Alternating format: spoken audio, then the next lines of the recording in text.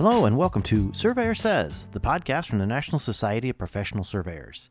Each week, we bring you fascinating guests that are involved in the profession of surveying. We cover a lot of ground, including Table A Talk with Gary Kent, Point of Order with the NSPS Joint Government Affairs Team, Future Focus, highlighting current and future leaders of the profession, and everything survey-related in between. Thanks for joining us here on the podcast, and hope you enjoyed listening to this episode of Surveyor Says.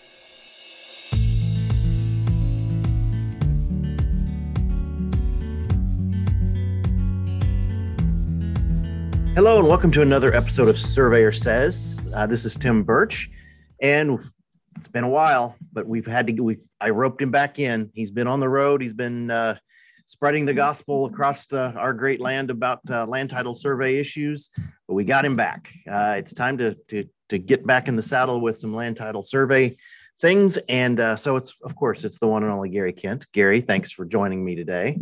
Hello, Tim. It's always my pleasure.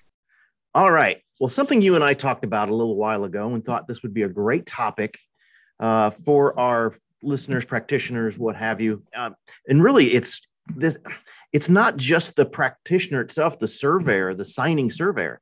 This is anybody that's engaged in the survey itself to know what contractually is obligated to be able to do with this survey. So we thought we'd jump into contracts and what needs to be done to make sure that the surveyor is protected all the way through. So what do you tell people when you start talking about contracts when it comes to a land title survey? Yeah, so that's a great jumping off point. I tell people that 100% of the time they have a contract. If you agree to do a land title survey, you have a contract. The advantage or the issue is it written, in which case it's pretty clear what you've agreed to do, or is it a verbal contract, in which case it may not be so clear what was agreed upon. So having a written contract is critically important.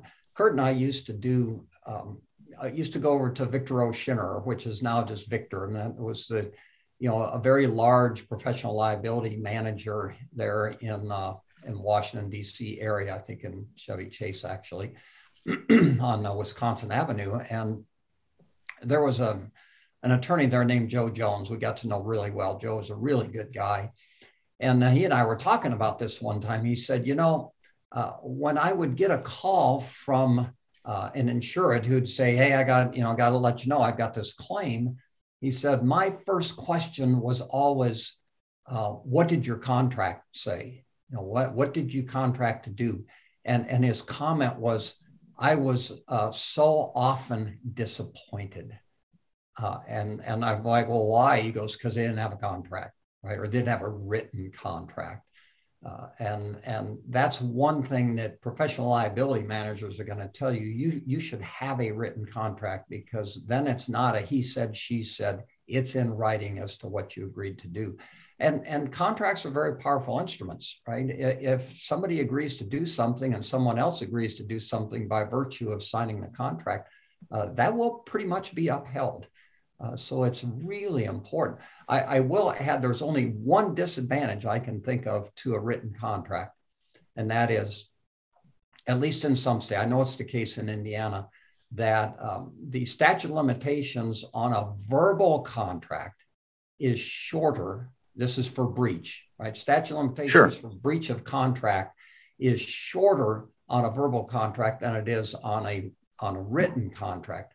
But I don't think that is really does not outweigh the advantages of the written contract. Exactly. I just know early in my career, the small firm I worked for in Central Illinois, that was one thing that the owner prided himself on, was his relationship with his clients. So many of our jobs we did was a handshake. That's the trust I have between myself and the client, which I get it. I mean, that's a totally honorable thing, but that was also 30 some years ago. But,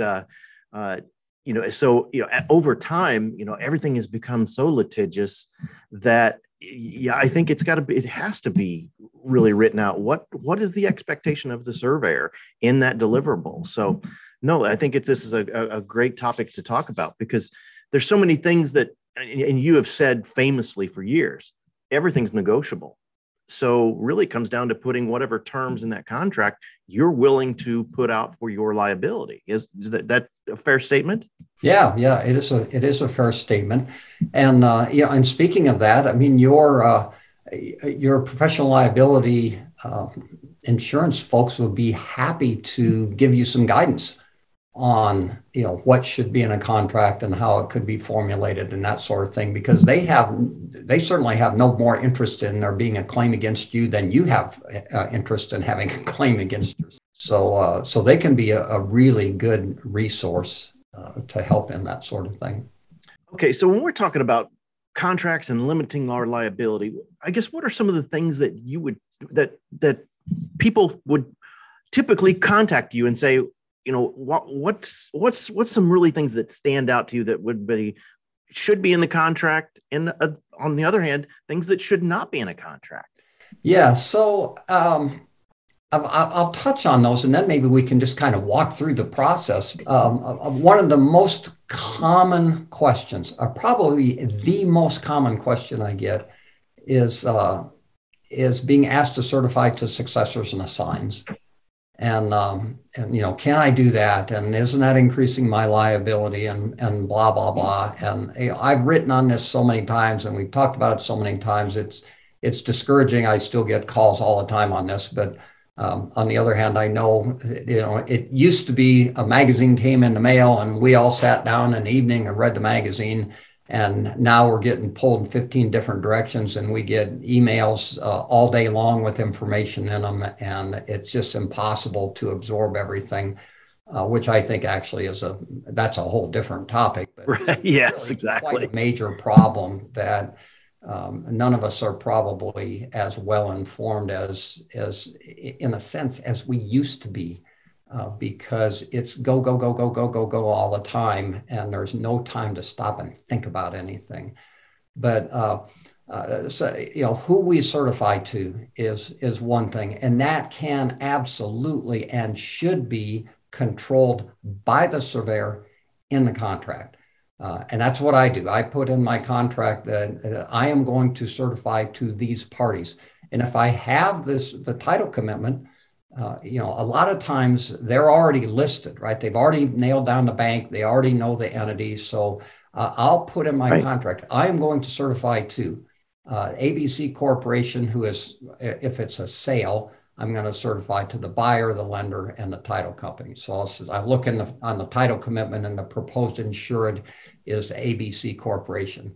And the title commitment is First American Title Insurance Company, and the bank is Chase Bank. So my contract will say, I'm going to certify to Chase Bank, First American Title Insurance Company, and the ABC Corporation, period.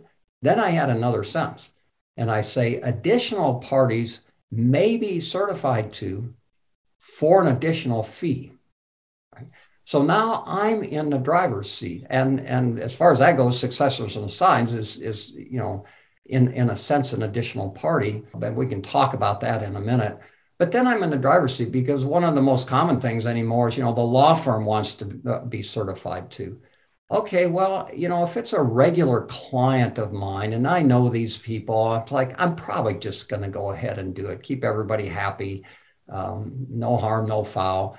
But if it's if it's a law firm from another state or something, I'm probably going to say, sure, I'll be glad to do that. You notice in the contract there's an additional fee, and so that's going to be whatever I want it to be. $500, $1,000, $100, whatever it is the more parties you certify to, potentially the more liability that you're exposing yourself to. So that is absolutely probably the most common thing I hear about is, what about certification? And I tell people, if you deal with this in the contract, you are in the driver's seat, and then you can decide how to deal with it when the question comes. Yeah, and that is a good point, because so often, now I'm coming out of the private sector, that was that was the case so often that you're right. They would add somebody after the fact, after the contract's agreed to, would say, yes, such and such attorney from California needs to be added to this because they're going to oversee this. Well, that's fine, but it's extending my liability. So it's going to cost this. You know, I feel like the survey is worth X dollars. The site is worth X dollars. My liability on all of this is extended that much further. Why not? Because chances, that's what I always would tell our contemporaries and my staff. Bottom line is, what are the odds we're going to do work with these people again? Mm-hmm. And they're going to pay somebody for this service. And we've already done it. We're extending our liability. That's why it's worth that extra. And like you said, the surveyor is in the driver's seat with a signed contract with that statement in it. And that really, really works. So yeah. Good point. Great point. So, yes. So what are some things that, some other things that come up in contracts that should or shouldn't be in there? I think that it's good to specify exactly what you're going to do, right? So if you are in a state that has regulation, it's usually regulation, it's rules adopted by the board. I think in a couple states it might be statute, but there are standards in your state in most cases. There are a few states, New York is working on them, but Pennsylvania doesn't have mandatory standards and California doesn't, Minnesota doesn't.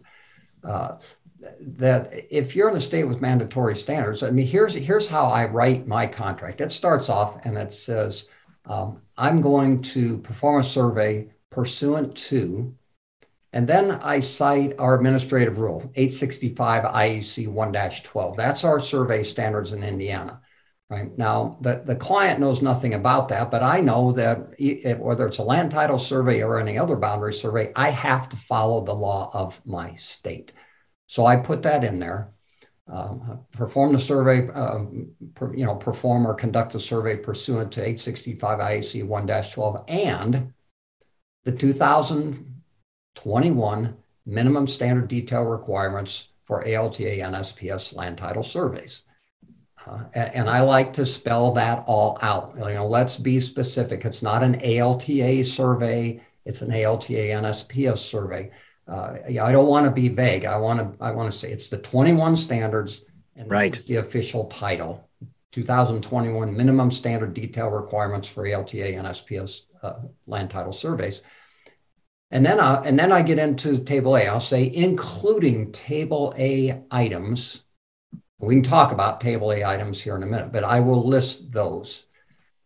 And then if there are Table A items that I think or some commentary that I want to put in there as kind of a qualifier, I'll put that right in the contract. But we might talk about the Table A items. A lot of, I've had numerous times people call me up, surveyors call me up and say, what, I've even had attorneys call say, what are the typical Table A items? Say, well, the typical Table A items, there probably isn't such a thing. I suppose most of us have an idea on what most people generally want. But when somebody asks me that question, I think a couple of things. Number one, there are some things required by my standards, right? In Indiana, I have to set or find a monument. So Table A item 1 is automatically included. They don't have a choice on that. Table A item 4 is the area, gross land area, but area is required in Indiana. So those two items I am automatically going to include. Table A item 8, that's the substantial features not otherwise located that 99.995% of the time, all surveyors in the United States, whether they say it or not, include Table A item 8, right? Because if you look at the standards themselves, there's not that much that needs to be shown on a land title survey, right? The building, right. The access points, the utilities, evidence of use by others, that's about it, or evidence around the boundary. But we all locate the parking lot, we locate the sidewalks, we locate the landscaped areas and the flagpole and the swimming pool. We all do that because clients expect to see that. And if we ever sent it out and we didn't show that stuff, they'd probably send it back and say, hey, what are you doing? You didn't finish the survey, right? Right. So I automatically include table A item 8 because that's just a normal thing. Actually, Dick Bales and I and Richard Bales is on the committee on the joint work group and has been involved in the standards longer than I have. And he and I talked one time about, he's a title attorney. You know Dick Bales, he's a title attorney. Absolutely. Chicago. And, he and I talked one time about, we ought to just make this mandatory because everybody does it 100% of the time. And let's just make it a required part of the standards. But then I quickly realized I would have to define what a substantial improvement is, which I'm just going to respectfully decline to try and list all right out. So we left it as a checkoff item, but that's so those three are pretty much automatics, at least in Indiana, and probably in most states. Otherwise, when somebody asks me, what about, what are the typical items? What I'll say to them is, I'm assuming there's a lender, right? You're doing a land title survey because it's either a sale or a refinance. If it's a refinance, we know there's a lender. If it's a sale, there is probably a lender. And so I say to them, talk to your lender. Right? Because they're the ones who are going to control what needs to be included in Table A. And what we, as you know, Tim, what we really don't like is to have somebody cherry pick Table A. Oh, I don't think I want to do that. It's expensive, blah, blah, blah. And you send the survey out. And 2 days before closing, they say, oh, we need Table A item 11B, and we need this, and we need this, and we need this. Mm-hmm. Like, well, that's not what we contracted to do. Well, right. So we can just avoid those problems by telling them up front, contact your lender, and they're going to have requirements. Send those to me. Right. Well, I guess that's a good point that, you're right. We always get those questions of, well, what's typical? And you're right. It depends on the site, depends on the use, depends on the state you're in. You're exactly right. I had just an off cuff thing is you're talking about, what's a substantial improvement. We had a call the other day here that somebody was doing a golf course, and whether or not it was our opinion that all of the cart paths needed to be shown because those would be substantial improvements. And you're exactly right. Who's to say? I mean, is the buyer wanting to see that? I mean, that to me, that is something that is negotiable. That's definable. If you're not using, item 15 and using a photo, do you need to go shoot all those things? Mm-hmm. Talk to your client and find out. And that's why I guess, I like your point that it's important to have that contract and have these things negotiated and laid out rather than just say, this is what I think it should be. Definitely don't let them sign that if that's not what they're going to intend the deliverable is going to be. Right. Yeah, no, it's a good point about that, because there are certain Table A items that you may want to expound on in the contract. Right. So Table A item 15, of course, is a perfect example. And I've told the story many times about the 1,100 acre chemical plant that I surveyed on a land title survey one time. And the buyer had said, we don't need to see all the buildings. Right. They're giving us the site plans. We got the building plans. We don't need to see all that stuff. Famous last words. Yeah. Well, and it was exciting. There were, as I recall, 88 buildings. I mean, it was going to probably add $100,000 to it was 1,100 acres. And I said, okay, well, how about we do this? Table A item 15. I can get high resolution rectified ortho color ortho photos. We can overlay that on the survey. You'll see the buildings, you'll see everything. But I said, and this is consistent with what Table A item 15 says. I said, but there's stuff you're not going to see, right? Because it's at a certain scale. And if we're on the ground, Right. we're going to see this manhole, and we may not see that in the photograph. And there's going to be shadows, and you're going to see the roof line, not the actual face of the building. And we can't do the boundary this way, and we can't, there's a fence around the whole property. We're going to have to locate the fence. But all the stuff interior, we can do that. And they said, oh, that's perfect. That's absolutely perfect. So, and what Table A item 15 says is we have to have that conversation, and we have to agree in writing. So you put that right into the contract that this is what you're going to do. And then you have, prevented problems later on coming up and saying, wait a minute, you didn't do this or you didn't do that. Right, exactly. 15 is a great example of that. Exactly. And with technology, so many companies are bringing UAVs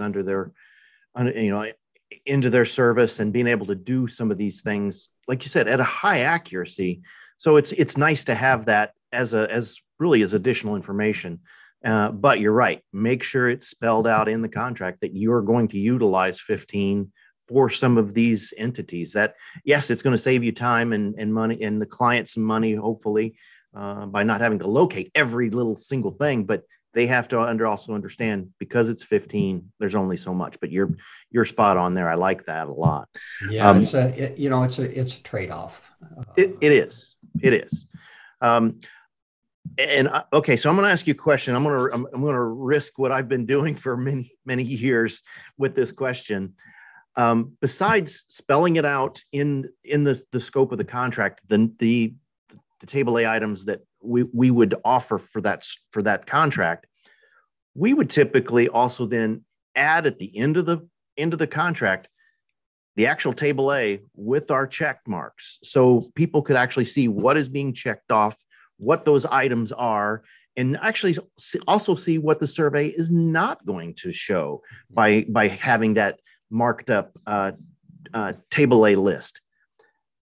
Was that a smart thing to do, or is that maybe opening ourselves up for something else? No, I wouldn't think so. I've done that kind of indirectly, but I like the idea, because they can see right there.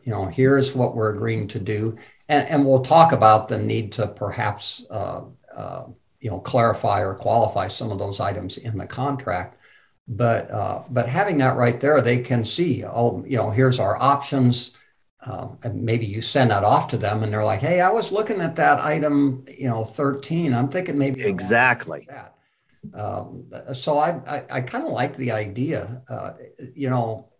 Back, I don't know, 10 years ago, somebody, some surveyor somewhere, I don't, if they're on, I apologize, I don't remember who it was, but they had reformatted Table A so that they had the checkbox on the left-hand side, and on the right-hand side, I think there were maybe two columns, and one was a column where they would check it off.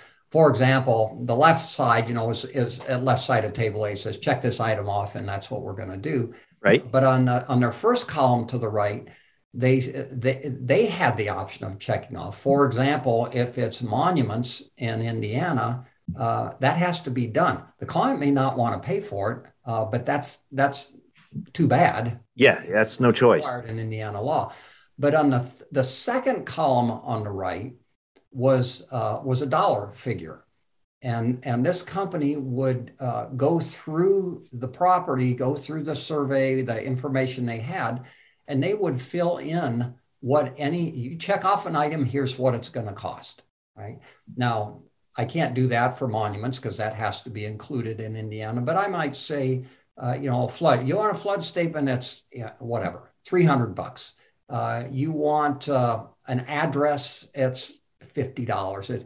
And every single item had a dollar amount associated with it. And this is on Table A that they sent out to the client to have them decide. And my comment to them was, I'll bet you don't get a whole lot of Table A items checked off. And they said, yeah, because it goes along with the email that somebody sent me one time, where they blacked stuff out so I couldn't see who it was, but they had sent an email to a client and they said, here's table A, which table A items do you want?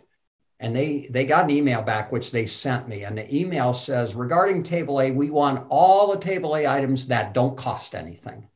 Right? Which is a spectacular way to select table A items, right? Oh boy. And you know what I would love to say in a situation like that is, well, I guess you don't want any of them then, because every table A item's got, you want an address, it's $50. You know, you want this, it's $25 or whatever. Right. And so I love that idea. That would take some work, you know, because you have to figure out what all these things would cost. But I like it because it shows people that this isn't just a free, you know, check this off for free. There is a cost associated with everything you want. It's just like a law firm. It's just like a title company. Oh, you want this endorsement? Well, there's a cost associated. So I love that idea. I actually proposed that kind of a little bit tongue in cheek, and you probably saw that or may have seen that when we were working on 2021. And while people generally liked it, they're like, yeah, probably doesn't belong in the standards, which I didn't disagree with. But you're right. That's the idea. That is a negotiating tactic that shouldn't necessarily maybe be in the standard, but you're right. You're absolutely right. I do want to go back and focus on something that you said a little bit ago, especially like Indiana and Illinois was the same way, and other states.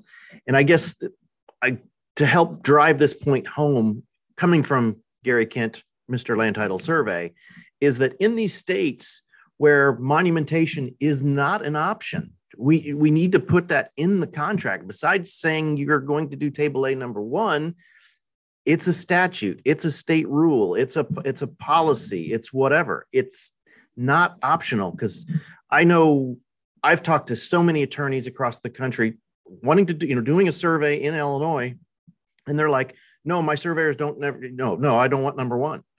It's not an option. You got to put that in there. I guess, please tell the world one more time that if it's something that's mandatory, it needs to be in the contract and it needs to be done. Yeah, absolutely. And I like the idea. I don't recall that I do that, but I probably just throw it in there, and if they say, well, I don't want that, I'm like, well, sorry, that's required in Indiana. It would make more sense to go ahead and just say that. By the way, here are 2 or 3 items that are required in this state. But surveyors have to understand land title survey standards are not the law. Right? They are a set of standards that have been adopted by 2 organizations, NSPS and ALTA, and there's no ALTA NSPS police. Right? The police is you and me and the attorneys and the lenders and the title companies who are going to police this, or our competing surveyors. They're the police. The real police is your state law. So if your state law says you have to report an acreage on the survey and you have to set monuments, then the fact that that's optional on the land title survey standards does not mean it's optional, because you have to comply with the law in your state. And we address this, I think it's in section 3B of the standards. And section 3B says there are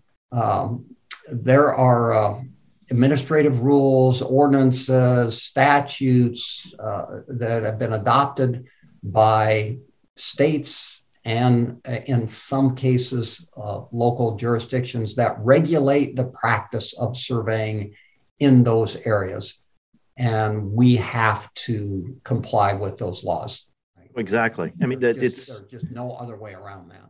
Exactly. It's whatever the appropriate boundary law is, that's what needs to be followed, because at the heart of it, I mean, that's what I think, sometimes in talking to some of our contemporaries and practitioners, that it's almost like they lose that sight that, really the ALTA is a dressed up boundary survey. And that's what the base of that still needs to be a boundary determination. And what would you do on a normal everyday boundary, whatever was required by your state and your jurisdiction. So, and I get it. I know there are some states where, monumentation is optional. I just had this conversation on the East Coast last week about New York and some of the areas that, it's not in statute. Monumentation is not required. No. And those in the city, that's, New York is trying very hard to get a set of standards. And yes, problem as you have found out is the difference between being in downstate in the city and upstate in not in the city. So yes, it's a radically different environment. And I'm hoping they can work their way through it. I hope so too. It's funny, just I guess a quick tangent on that, talking about that, coming from Illinois, and it was always the state of Chicago versus the rest of the state of Illinois. I shouldn't have thought that was unique, but to hear the New York City versus the New York State argument and the monumentation differences was just a little bit of an eye-opening. So I guess getting back to the subject, that's why it is so critical that these things be in a signed contract, agreed upon contract, to know exactly what you're going to be delivering and to limit your liability, especially, in this day and age. Like I said, besides just being litigious, the values of some of the things we're surveying now are just obviously a little bit crazy. We've got to protect ourselves. Yeah. And, when you have it in the contract, it's understood in the law that you have had a meeting of the minds, and a well-written contract will be very clear. It's one of the really important things that we strive for on the land title survey standards is that can you certify that you did a survey pursuant to these standards? And the answer is yes, you can. Sometimes I have people say, I don't like to do land title surveys. There's so much liability. See, I think you have more liability on a generic boundary survey. Absolutely. With two owners who don't understand what you're doing versus a land title survey where you've got attorneys and you've got title people looking over your shoulder. Not in the sense they're looking for something for you to do wrong, but they're going to point out, hey, that one easement, I don't see that easement on here. Oh yeah, all right, I need to add that easement. And they have some general concept of what a survey involves, whereas your average homeowner doesn't have a clue what you're doing. And we know that your average homeowner is more than happy to spend $50,000 suing their neighbor over 2 inches, which is simply not going to happen on most land title surveys. Right, exactly. Well, and something that I always try to stress to fellow surveyors is that I've always taken the approach, this has just been ingrained in me, that any survey could end up in court, any survey. And some people will say, well, that's a negative way to look at it. Well, you have to do what you need to do to protect yourself. And a signed contract will help do that. It's no different than getting out in your car every day, and you can be the best driver, the safest driver, but somebody still might hit you. Something still might happen that's out of your control. That, there are things you're providing that survey to the best of your ability, to the best of your knowledge, your research. There may be something, the $1 million manhole, whatever, that may sneak up, but you need to protect yourself. And this is one significant way through a signed contract to limit that liability. Yeah, absolutely. And even, identifying the parties you're going to certify to, the certification that you're going to use. That's another item we haven't touched on, but we pretty much did away with that problem. I think it was in 2011, probably, when we finally had it up to here with lenders telling us what certification we were going to use. So in 2011, we drew a line in the sand and we said the following unaltered, I think it says only the following unaltered certification may be placed on the face of the plat or map, except pursuant to Section 3B. And Section 3B is identifying, for example, in the state of Indiana, my certification has to have certain wording in it. Right? So So when I do a contract, I say we are going to use the certification mandated in Section 7 of the standards, but that includes Indiana because it says that you have to use that except as maybe required by 3B. And so what I'm telling them indirectly is I'm going to use this certificate, but I have to add another sentence because that's what Indiana requires. That, we mostly took care of that problem in 2011, but I put it in there because let's be clear, right? I'm not using some other certificate. This is the one you're getting. I add a sentence, by the way, after that says a lender's certificate may be provided, number one, for an additional fee, and number two, that the wording of that certification will be acceptable to the surveyor. So when they shove this page-and-a-half certificate in front of you the day before closing and tell you that you have to sign this, number one, I'm in the driver's seat because my contract said I might do that. I might. Right. And if I do it, it's going to cost more money. And we are going to negotiate that wording to my satisfaction. And I think this is such an important point because, I don't think it's as bad as it used to be, but the attorneys are going to browbeat you. You can't change anything. It's got to look just like this. Tim, you're the first surveyor I ever ran across who wouldn't sign this certificate.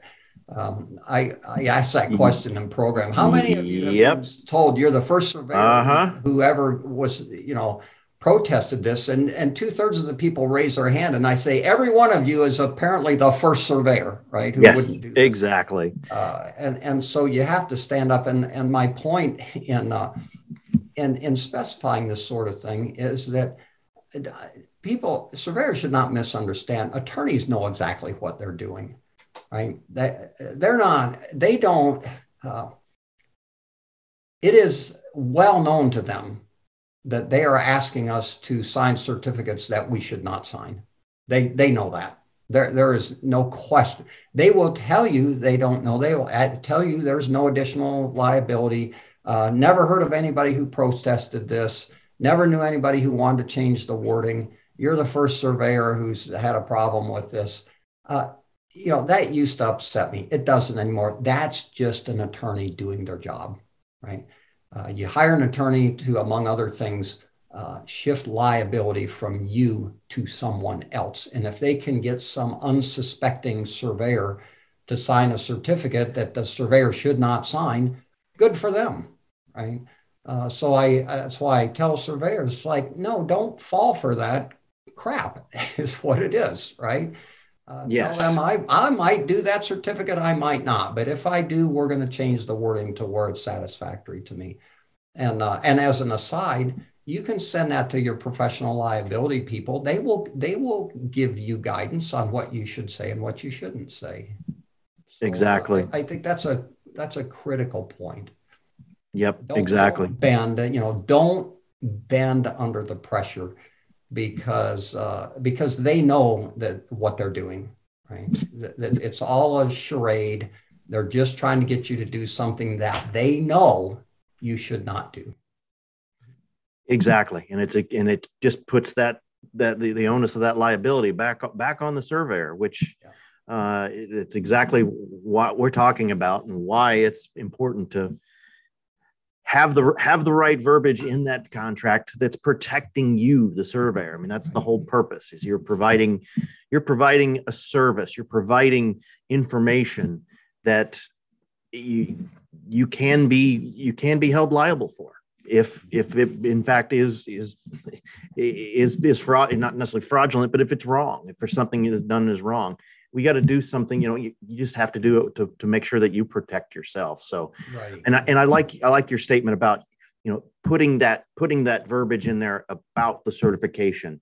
So, that to me is one of those things that seems like it always comes back, even with the signed contract. And they say, oh, well, but now the lenders stepped up and put this. No, this is what's agreed upon. This is what's required. And like you said, it puts puts the surveyor in the driver's seat to say, I may look at it, I may decide to sign it, and if I do, I have the right to charge you for it. So, it's all about having that the control over your own destiny on some of this stuff. That's correct, and part of the problem, Tim, is that lenders, you would think that they're really sophisticated when it comes to this stuff, but they're not. They often think that they have to get us to do something in a certification in order that they can get the title coverage that they want. For example, there are utility endorsements, right? And most lenders want a utility. You're selling a hotel, and the lender wants this title company to give them a utility endorsement that basically says all the utilities necessary for operating the premises are available through public rights of way or in easements. And if that wording sounds familiar, there's a reason that sounds familiar. So they want that endorsement, and they think in order to get that endorsement, they have to have us certify that all utilities necessary for operation of the premises are available through public rights of way or recorded easements. They don't need that. The title company looks at this hotel and says, it's an operating hotel. It's been here for 10 years. We're fairly certain that they have electricity and gas and sewer and water, right? The surveyor does not need to certify that stuff. Now, if you do, you better be sure that what you're saying is correct. But the fact is, we are asked that stuff not because the lender's being a pain in the butt. It's because they don't realize that we don't have to say that in order for them to get their endorsement. I actually had that conversation with an attorney one time. He said, well, I need to get this endorsement. It wasn't utility, it was something else. He said, I need you to say this to get this endorsement. I said, let's get the title company on the phone. They don't need me to say this in order to get that endorsement. And of course, I was right. You get the title company on the phone. They're like, oh no, we'll do that. Right? So it's just very frustrating that a lot of these problems are because the lenders haven't done their research. They don't know. I actually had a lender tell me one time, I only do this because I know if you do this, I get what I want. Exactly. No interest in understanding what was going on. Well, I've actually still got a couple more. I know we're running a little longer than normal, but I got a couple more good things I think we needed to talk about. This is such a great topic. One question I have for you in putting into a contract to agree upon, what do you think about deliverables?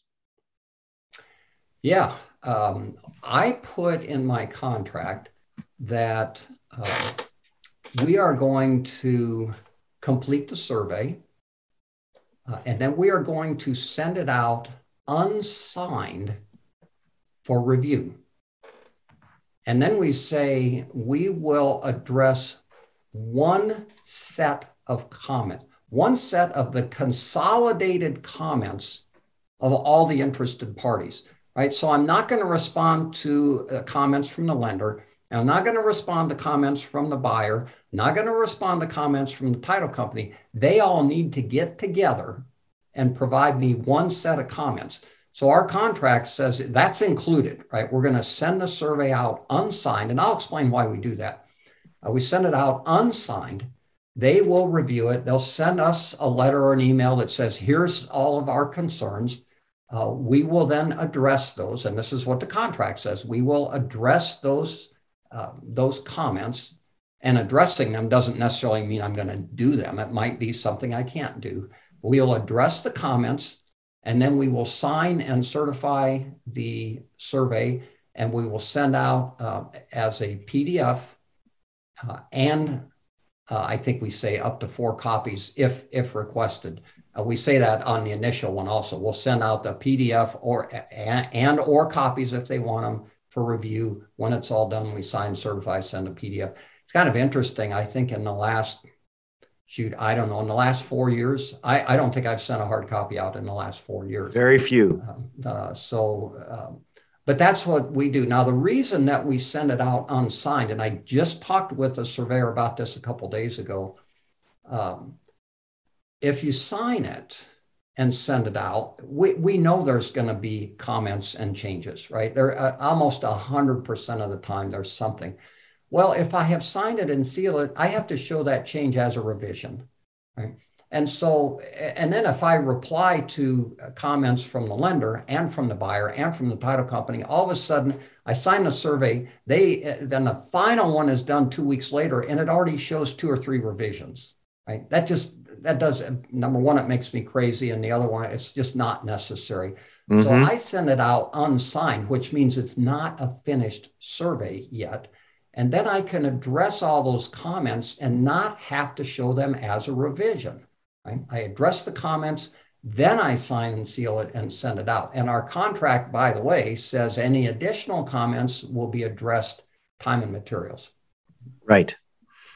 So that I don't know if that covers the issue on deliverables, but that's how we deal with it, and it works really well. Well, I don't think there's any one tried and true. This is what the committee and the standard says. It's just you've been around the block enough. You know what works for the system and for our profession. I think it's good to hear that as a typical, as a prototype for people to think about putting in their contracts, because there's always seems to be that issue on, well, you didn't give me what I thought I was going to be getting. Well, what did we agree upon? Put it in the contract. Exactly. Put it in the contract. Right. I guess the other thing I would ask you about contractual, and it's not necessarily from just a standard point of view, but also just, from a good practice. What about delivery dates? How do you feel about putting delivery dates in there? I try to avoid a specific delivery date because then I am contractually obligated to that, other than, acts of God type of things, but which are written into our contract. I like to put in deliverable date. What I typically put in the contract is as agreed upon. Right? Now, sometimes we get hired on a land title survey and they are adamant, this is a deal. We have to have this 3 weeks from Friday or whatever. If I know that's the case, and pretty much unless I agree to that, we're not going to get to work. And if we're pretty certain we can get it done, I'll put that in there, but I don't like to. I would rather just say as agreed upon, and then that gives us some leeway. And they say we need it a week from Friday. I'm like, well, I probably can't do that. How about the following Wednesday? And they're like, right. Okay. And so we've agreed on something, and we're all happy. But I've had advice before. That's something that you might try and avoid if you can. Yes, I completely agree. Because I know one issue that we kept coming up against when we were kind of backed into a corner to put a date on, then we don't get a title policy in time. Yeah. And all of a sudden it's, I don't have the title policy, or I get it the night before and it takes, X amount of time to go through it. There's no way we can still deliver a final survey based upon, your lack of response to some things. So, that's one thing I always try to caution people. If you're going to do something like that, give yourself X number of days after receipt of final title or something to include. Right. You don't want to end up backing yourself into a corner. Yeah. Right. And, something that I contemplated doing, and I don't know if this makes sense or not. I mean, so often we get pro forma titles versus the final versions, and that to be able to put in there, this needs to be based upon the final title commitment that's determined and current, not something somebody's just dredged up from 2 years ago. Nothing's changed. I mean, it really, I guess there's that fine line of defining current, but making sure that it's not some working title versus the final version. Yeah, well, let's talk about that for a second. And I know we're running long here, but quite all right. Good topic. What a title commitment is it's an offer to provide title insurance. right? Under subject to certain exceptions and under certain conditions, because you have a vicious circle that I can't buy the property without the loan, and I can't get the loan until they get title insurance, and they can't get title insurance until I own the property, right? So you have this vicious circle, and that's where a title commitment comes in. What a title commitment says is on Schedule A, it says we are agreeing to provide this amount of insurance on this property to these people, right? And then it says basically subject to the exceptions that are listed in Schedule B2, right? The easements and those sorts of things. If certain things happen, right? So we're going to provide this insurance on this property for this amount of money to these people, subject to these exceptions, if certain things happen. Those certain things are listed in Schedule B1. We usually don't look at B1, but that tells the things that have to happen in order that a policy will be issued. And that gets everybody pretty much to the closing table. Good. Now, a pro forma is, well, the title commitment will change, right, over time because, somebody found an easement, or the last version of the title commitment will reference our survey on it. What a pro forma is, that a lot of lenders, a lot of people want to see this. So we've got the final title commitment, right? But we want to see what is our policy going to look like when all is said and done, right? Because maybe the commitment has come out, the final commitment, and the title company has said, well, we're going to take exception to this fence encroachment. And the lender has persuaded them to not take an exception for that fence encroachment. They're like, it's a 1 foot encroachment and we're buying 30 acres, just insure over it. And maybe they agree to do that. Well, what the pro forma is, typically it used to be, I don't know how they do it now, but it literally was a printout of the last title commitment, and they'd take a pen and they would mark it up and say, well, we're going to delete this one exception here. And, and they would handwrite on there, and Schedule B1 gets completely deleted because all of those things are going to get taken care of. So it's a markup that shows, in essence, kind of in sketch form, what the final policy will look like. And that's perfectly acceptable for a surveyor to use. You can do that. You can use a commitment that's 5 years old if you want. You can use a policy that's 10 years old. What the standards say is the most recent title work that is acceptable to the insurer, to the title company. You can get started on old stuff. But I tell surveyors, if somebody says, well, we're not going to get new title insurance, I always ask, is there a lender? And if they say, yeah, there's a lender, well, there will be new title insurance. It's going to come back. You can get started on that old stuff, but just keep in mind, you will be reviewing new title work before it's all said and done. And that raises some other questions we can talk about another time, about exceptions and stuff like that. So I try and encourage surveyors, don't get too hung up or too worried about that the information you've been given is old. You have to, by the standards, you have to put on the survey what the source of title was. If it's a commitment from 5 years ago, that doesn't bother me in the least. I'm going to say on the survey, title was based on this commitment from 5 years ago. Somebody's going to take exception to that at some point. So I need to understand that will change. I am going to spend some more time on it, but I'm perfectly fine getting going that way. Well, and I guess that to kind of put a bow on, I mean, it's important to, I always felt it was important to put that in a contract to say that, yes, client, title company, anybody involved with this, you need to provide us with that, the most recently available title commitment for use on this survey. And because they're not going to go, so many of these people that are involved in this transaction, they don't know the standard. They don't know to go read it and know that they're going to have to provide these things. Just spell it out in your contract. Just remind them that they have to provide that information. Right. I agree 100%, Tim. And But I would just say that I do hear from surveyors who say, well, they tried to give me something 5 years old. I told them they need to order a new title commitment. That is not my position to do No, that, right? no. If they want to give me a 10-year-old policy, I am perfectly happy with that. My survey is going to reflect that I used a 10-year-old policy. So it is not up to surveyors to tell people that they need to order title insurance. Right. That's a great point. Thank you for making that, because I think we do get hung up on that We do. Yeah. it's, oh no, yeah, you're right. I've got to have the latest and greatest. Well, if this suffices, and this is what everybody's agreeing to, like, and I guess that was the whole point of, really this topic. It's in the contract. It's the latest available. It doesn't matter whether it's 2 weeks or 10 years. It's and everybody agrees upon it. So that's what the survey will be based upon. Absolutely, and which, like you say, puts a bow around the whole issue of let's be specific in the contract. Well, very good.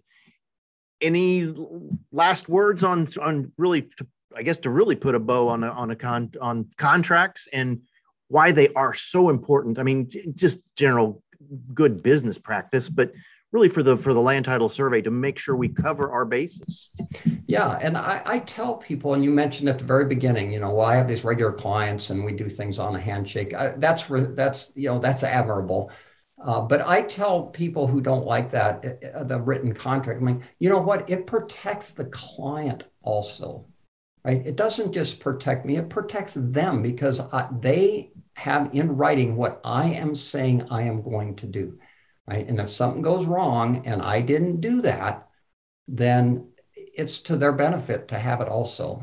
And exactly. I think that's an important point for clients and for surveyors who, well, I've never used one before. Well, it's to your client's benefit also. Exactly. I mean, bottom line is it fosters effective communication, and it develops that business relationship that's so necessary when you're, a lot of these surveys can get very expensive at times, and it's very important to have that, basically a little bit of a trust through this contract, right, between the client and the surveyor. So absolutely. Well, great stuff as always, Mr. Kent. I appreciate your time, and we've got to meet. Our spring meetings are coming up for NSPS, so your committee will be getting together and talking about all the stuff that's come out of the 2021, and it's amazing to me that even when the brand new standard comes out, there's always things. It's always a moving target. It is. I've got, 2-3 pages of suggestions already. So, yeah. Very good. Well, that'll be as always, great conversation. And I guess I want to maybe tease a little bit. I guess going forward, in your opinion, are we going to have to start thinking about more digital products and digital submissions and other standards that our standard is going to have to comply with to meet the digital world? It may. I think most of that probably would fall under contractual types of issues, but I do think we're going to need to look at a few things. And for example, the standards start off and say, this is basically an on the ground survey, except for Table A item 15. Table A item 15 says, there's these other things that we could do. I think at some point, using, for example, a drone or whatever else should not be considered some outlier that has to fall under Table A. Somehow, at some point, we need to fold that in and just recognize that this is, in fact, normal survey work nowadays, and it shouldn't be treated as some outlier. So I think that'll be an interesting thing that maybe we'll be working on for 2026. Very good. Well, like I said, it's always amazing the things that change as soon as the standard comes out. And you're right. It is a moving target. We didn't think of this. We didn't think of that. It's human nature, but it's and that's what I try to concentrate and tell people. This is the value of being an NSPS member and how long this relationship has been going, and the value of what this committee and what these standards bring to the surveying profession. Bottom line, it is such a good thing, and I don't know that people really all of our practitioners really understand how valuable this all is. Yeah, I'd like to think they do, but I know they don't. We don't reach probably half of the surveying community at best through all of the means that we try. Well, we'll keep at it, but no, looking forward to a good committee meeting, and obviously, you're a fan favorite, so we'd like to have you back, and we'll talk about some things. So absolutely, let's do it. We'll do it again. Well, that'll wrap us up for this week of Surveyor Says. Thanks for joining us, and remember to subscribe wherever you listen to your podcasts. And we do have some great conversations coming up. We're going to jump into some geodesy. We're going to jump into a lot of different things that still all survey related, obviously, but some things you may not have thought about. So we'll be talking to you soon. So in the meantime, we'll talk to you very, very soon.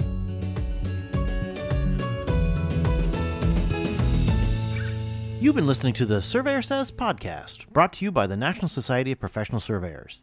If you have any questions about today's episode or any other topic, please email us at info@nsps.us.com, and we are here to help.